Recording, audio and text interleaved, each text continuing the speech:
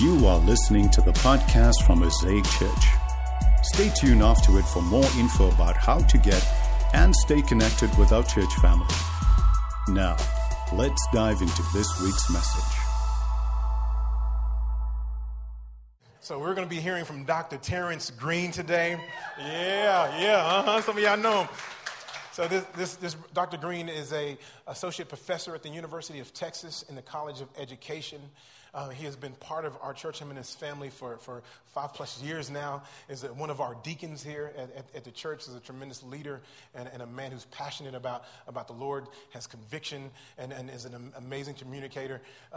He has a daughter who's 2.5 years old. Her name is Wiley Grace. She's the cutest little thing. And they're adding another daughter in just a few short weeks. And so their quiver is getting more and more full. By the months, they are being fruitful and multiplying. So as you can see, they are obeying the Lord's command. I'm so excited that you get a chance to hear from this brother today. He's a friend, a leader, and a tremendous man of God. Would you give some love to Dr. Terrence Green?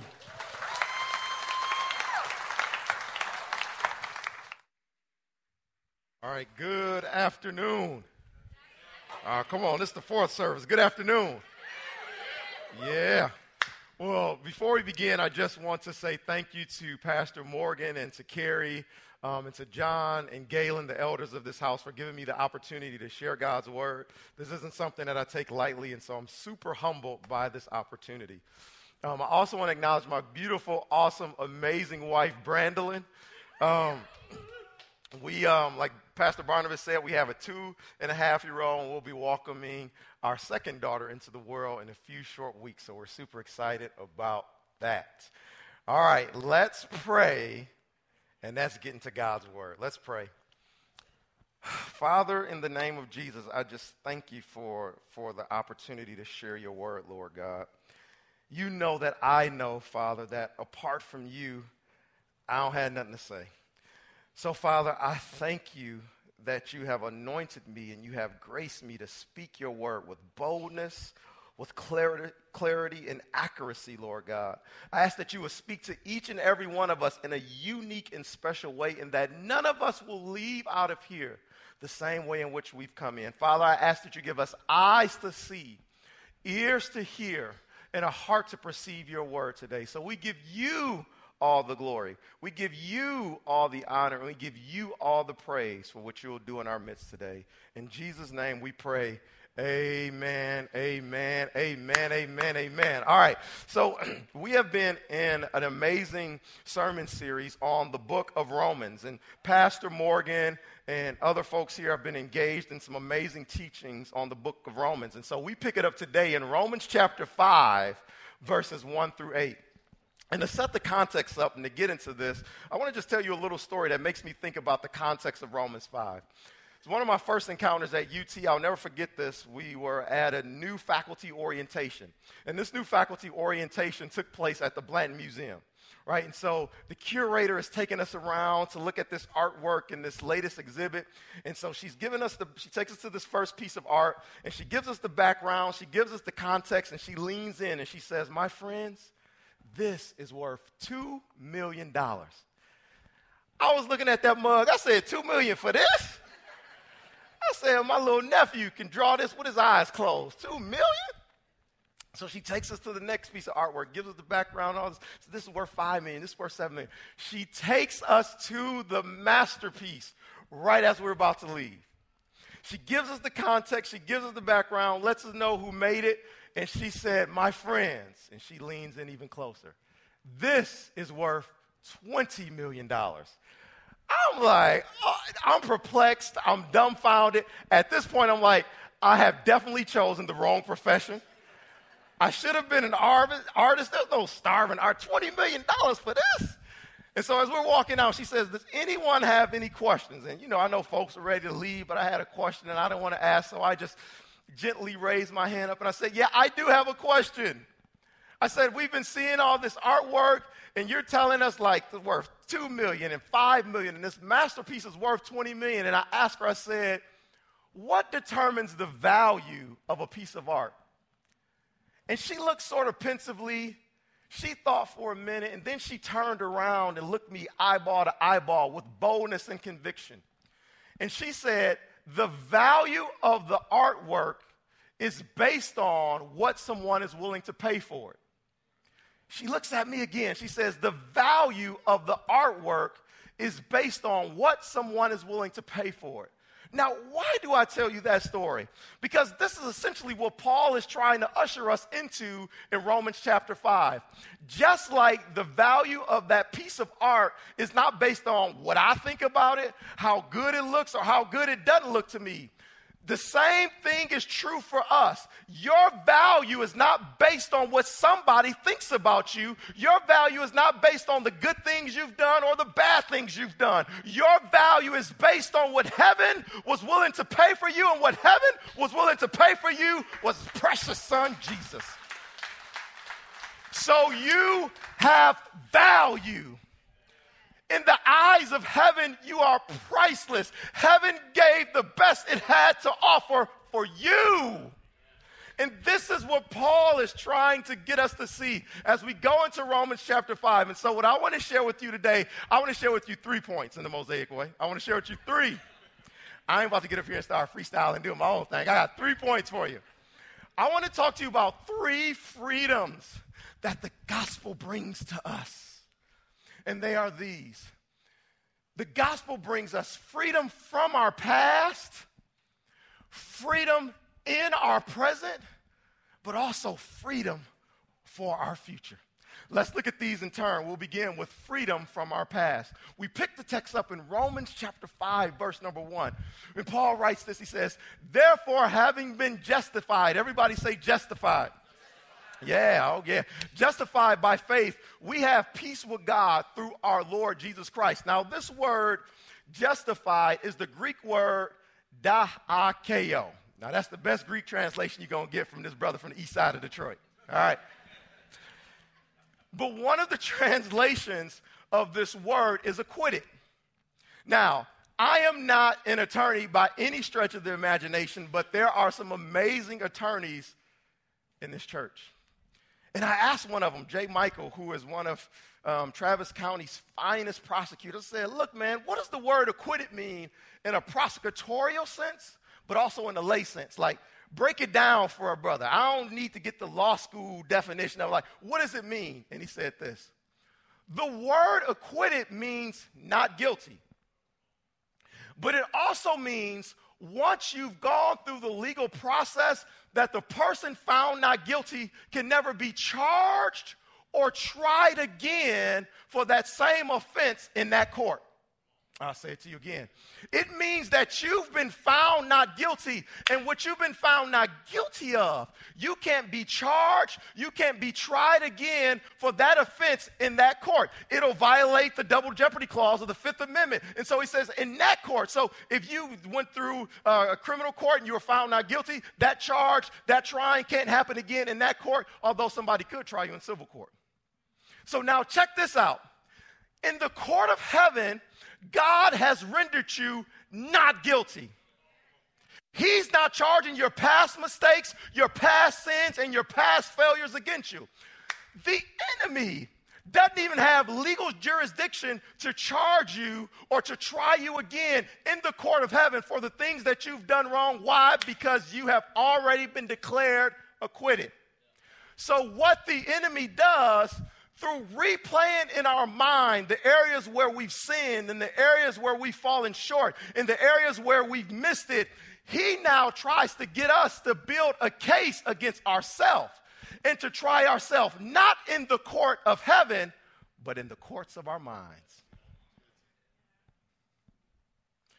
Let me ask you, what case are you bringing against yourself in the court of your mind?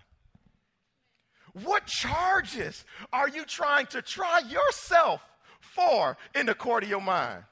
Charging yourself and trying to charge you and say, you're not worthy of belonging, and you're not worthy of God's love, and you're not worthy for God to intervene in this situation. Trying to get you to try yourself and charge yourself in the court of your mind, because in the court of heaven, you've already been declared not guilty.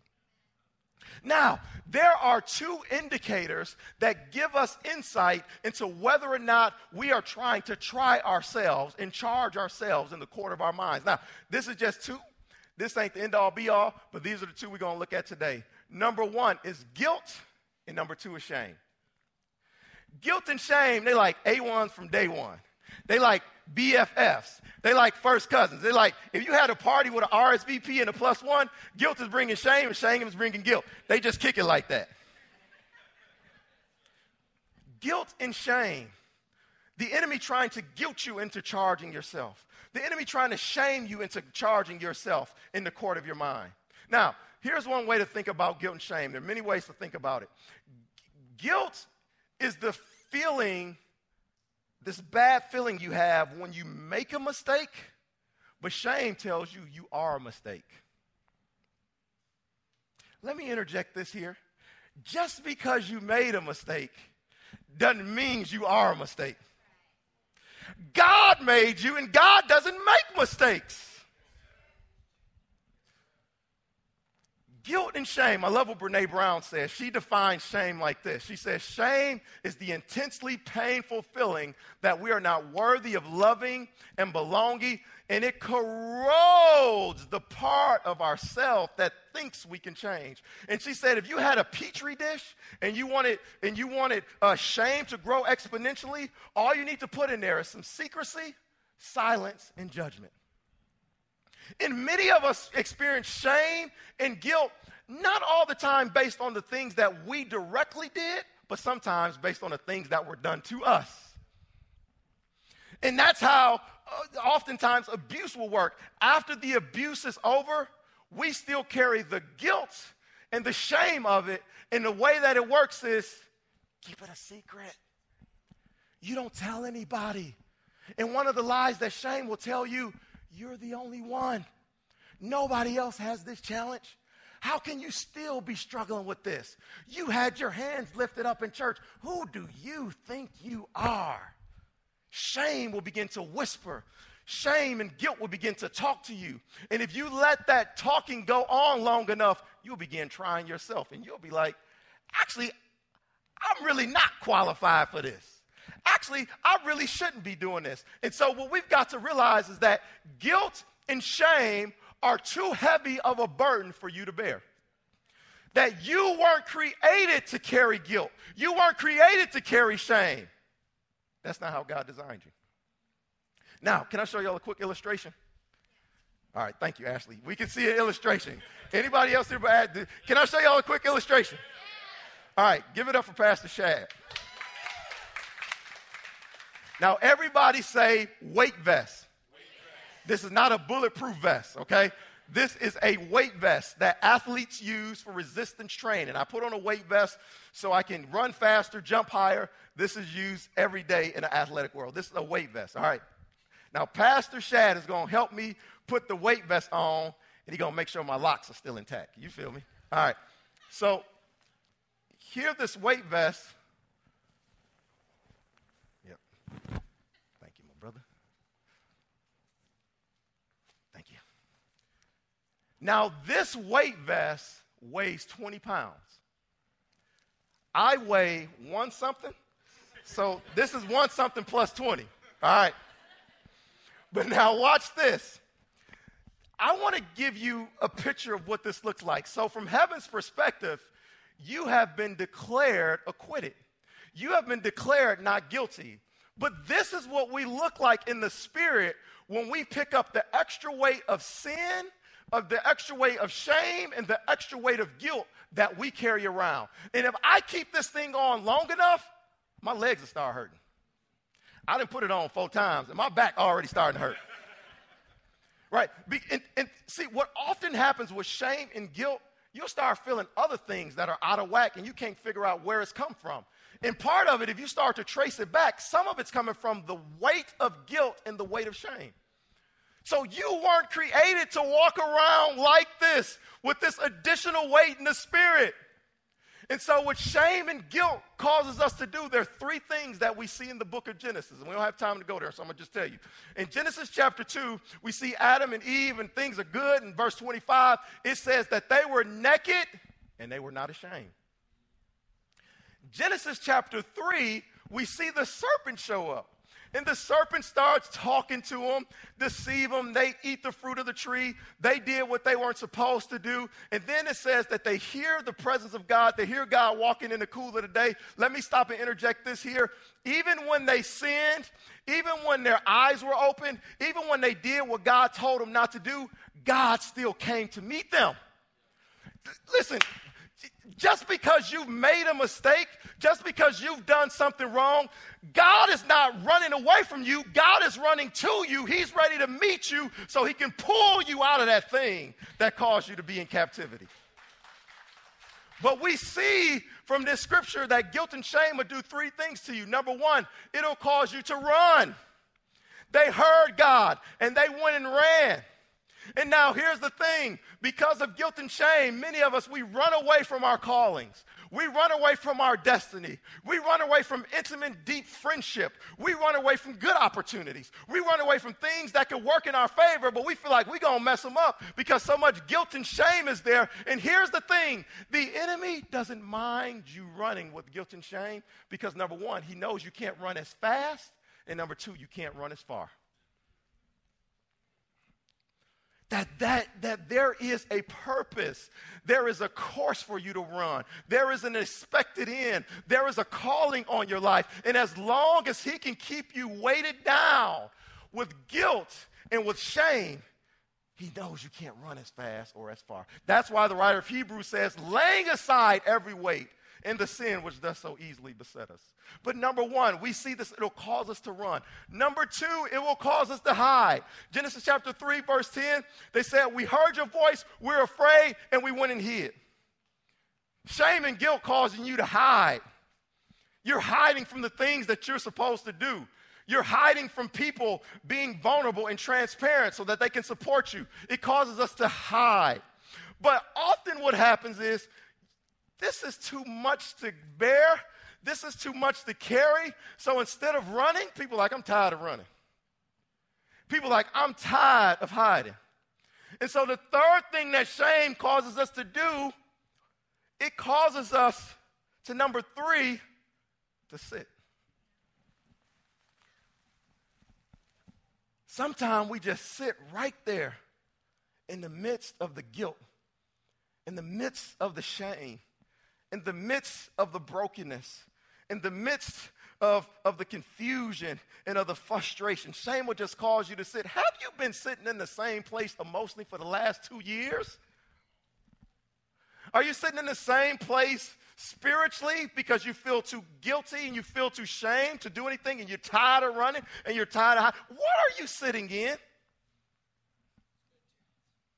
And so what he says here, like, even if you're tired of running and you're tired of hiding and you're tired of sitting, Paul tells us in chapter 5, verse 1, he says, I have the antidote for guilt and shame. I have the antidote for all the accusations of the enemy trying to tell you that you are not acquitted. And he says this, we pick it back up in chapter 5, verse 1. He says, therefore, having been justified by faith, we have peace with God. Everybody say peace with God.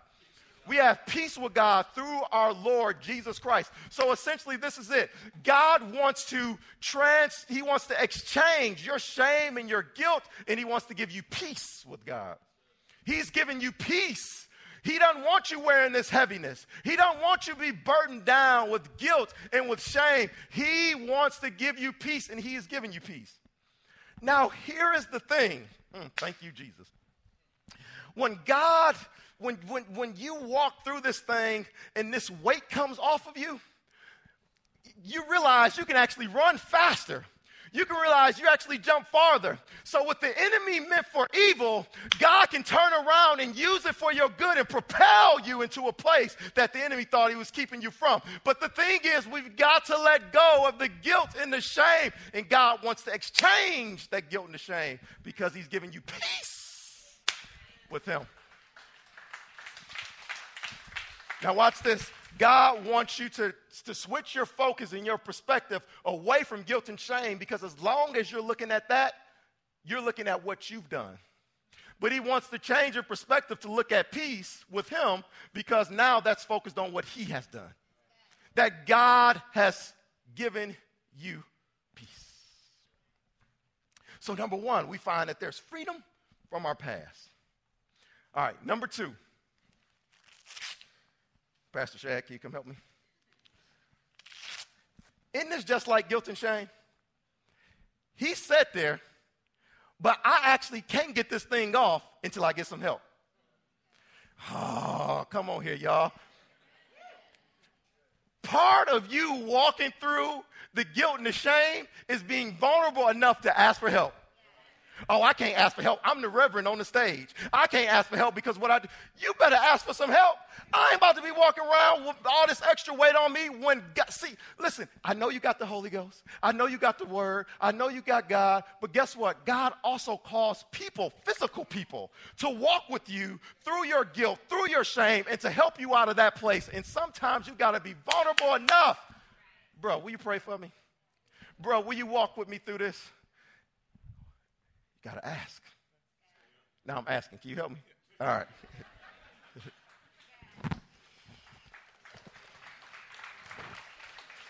Thank you. All right. So freedom from our past. Everybody say freedom from our past. All right. Number two, freedom in our present. We pick it up in the chapter 5, verse number 2. And Paul says this. He says, by Jesus, we also have access by faith. Everybody say access by faith. Into this grace wherein we stand, and we rejoice in the hope of the glory of God. Now, this word stand in the Greek is in the perfect tense. So the perfect tense shows that something has already done, but it has consequences for the present tense. So in other words, he's literally saying that you stand in grace. Like June 23rd, 2019, you stand in grace. Right now, in the perfect tense, you stand in grace. But now he says something, you've gotten access by faith. Let me tell you a story I think will illuminate this.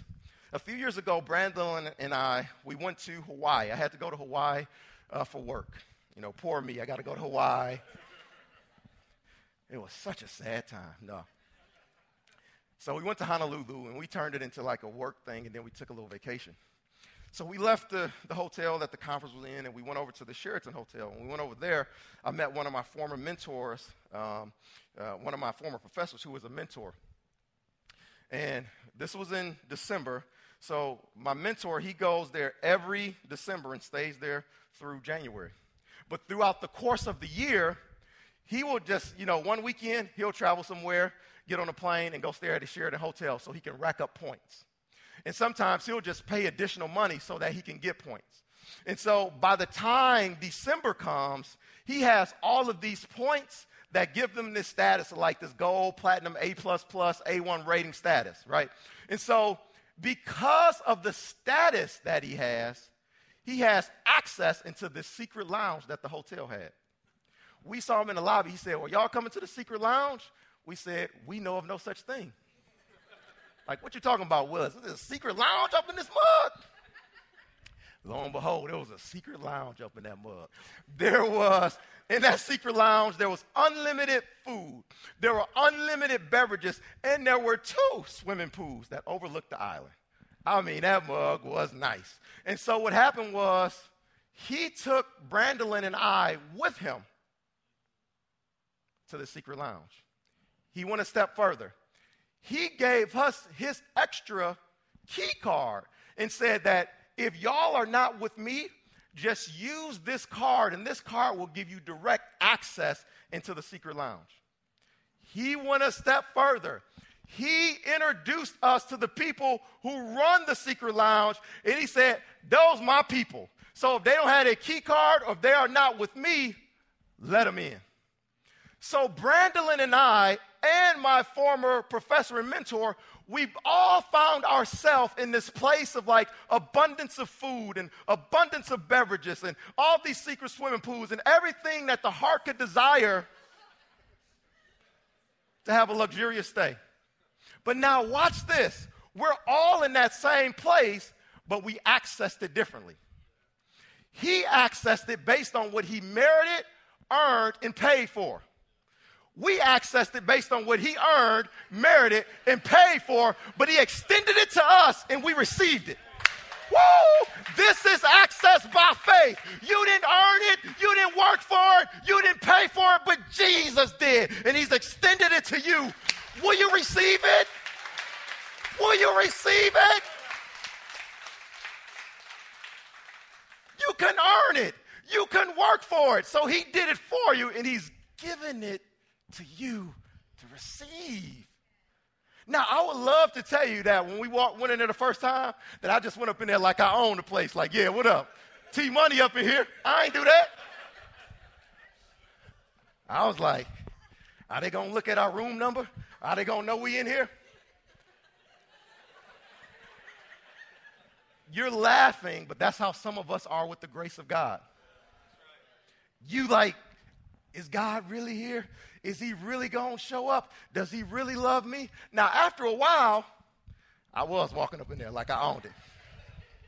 And that is what God wants you to do. He wants you to, the Bible says, come boldly to the throne of grace. He wants you to come boldly. But what about yesterday? And what about my past mistakes? And what about my past failure? You have been acquitted, so come boldly to the throne of grace. Not by what you've done, by what I'm extending to you to give you access to stand in His grace. Now, this word grace comes from the Greek word, we pronounce it charis. Often, actually, the C is silent in the Greek. But it's simply God's unearned, His unmerited goodness and kindness. But in the Greek, it gives the picture that it is leaning towards you. That God's goodness and His unmerited kindness, it is always coming towards you. And so what He's saying is, I don't want you to run in guilt and shame. I don't want you to hide in guilt and shame. I don't want you to sit in guilt and shame, but I want you to stand in my grace. So wherever you are today, there's God's unmerited, unearned kindness and goodness that's leaning towards you, looking for you. I remember when I was in high school and I used to take the bus home. When you're at the bus stop, you used to lean over. Is that bus coming? For some of y'all, God is like, where y'all at? I've got grace for you. You didn't earn it. You didn't work for it, but it's been provided for you. Freedom in our present. Number 3, freedom for our future. We pick it up in verses 3 through 5. Not only so, but we glory in tribulations. Everybody say tribulations. Also knowing that tribulation works patience, and patience experience, and experience hope. And hope does not make us ashamed, because the love of God is shed abroad in our hearts by the Holy Spirit, which is given to us. Now, this word, tribulations, is the Greek word talipsis. And talipsis differentiates between external pressure and internal pressure, but talipsis is the internal pressure. This is essentially that pressure that you feel when you feel constrained, you feel confined, and you feel like there are no options and there's no way out. Have you ever had the pressure where you feel like financially, or based off a diagnosis that you've been given medically, or this family situation, or your child, or your profession, like whatever it is, you feel that internal pressure like there is no way out, I have no options. That is talipsis. That internal pressure that can cause us to be anxious. He says, when you experience talipsis, he said you're supposed to glory in that. Now, I need you to break it down, because what does that mean? Glory in talipsis, that sounds good, but what does that mean? All right, the word glory in this verse comes from the Greek word kauhaumai. Actually, the pronunciation, kauhaumai. Kauhaumai comes from the root word that means neck. Now follow me. It's the part of the body that holds the head up high. So essentially, kauhaumai is the picture in the Greek of God giving you the proper base to operate from, to where God is holding your head up high so that you can deal successfully with the matter that's causing pressure. Let me give you an illustration. This year, this past NCAA men's basketball season, there was a game between the UCLA Bruins and the Oregon Ducks. And UCLA was down by 2 points in overtime, and their center, freshman center, Moses Brown, is dribbling the ball down the court. He turns to throw it to his teammate, and he throws the ball out of bounds. Now, this is Overtime, we're down by 2 points. You know, we're trying to keep mistakes at a minimum. And once Moses Brown threw that ball out of bounds, he walked back down the court with his head down in disappointment and in shame, feeling guilty. Man, I'm going to cost us the game. He's walking with his head down. So he's 7-1. His teammate, Jalen Hands, who is 6'3", comes beside him, and he does this. Jalen Hands sees him with his head down, and he lifts his head up, and he say, keep your head up, bro. This is a picture of glory in tribulation. When that internal pressure has you feeling so disappointed, when that guilt and when that shame has you feeling so downtrodden that the Spirit of God wants to come beside you as your helper and as your comforter and lift up your head to give you the proper vantage point that God is going to help you to successfully navigate this matter. Glory in tribulation. That God is on your side, that you are not by yourself, that God has not forgotten about you, that he has sent a helper to lift your head up so that you can get the vantage point of heaven that I am with you. Even, goodness gracious, David said, for thou, O Lord, art a shield for me. You're my glory, and you lift up my head. He said this as he was running from Absalom. God lifts up your head. Somebody said, I thought you said this is what a future, this is what I'm experiencing right now. Well, this is the thing. God got you covered in whatever tent you in. God got your past covered. He got your present covered, and he's gone before you, and he's covered what's going to happen in the future. To glory in tribulation. Where are you today? Is your head hanging low? Are you in disappointment or frustration? Do you feel like God has forgotten about you? There's those times when you feel like God is 1,000 miles away. But he said we access this by faith, not by how we feel all the time. And God wants, you feel what you feel, but as you're feeling that, know that God wants to come right there in that feeling that you have, and he wants to meet you there. To glory in tribulation. So we see from this text that God has given us freedom from our past, freedom in our present, and he's also gone ahead of us to give us freedom for our future. Thanks for listening. For more info about how to get and stay connected to Mosaic Church, please visit us online at www.mosaicchurchaustin.com or download our app from your app store.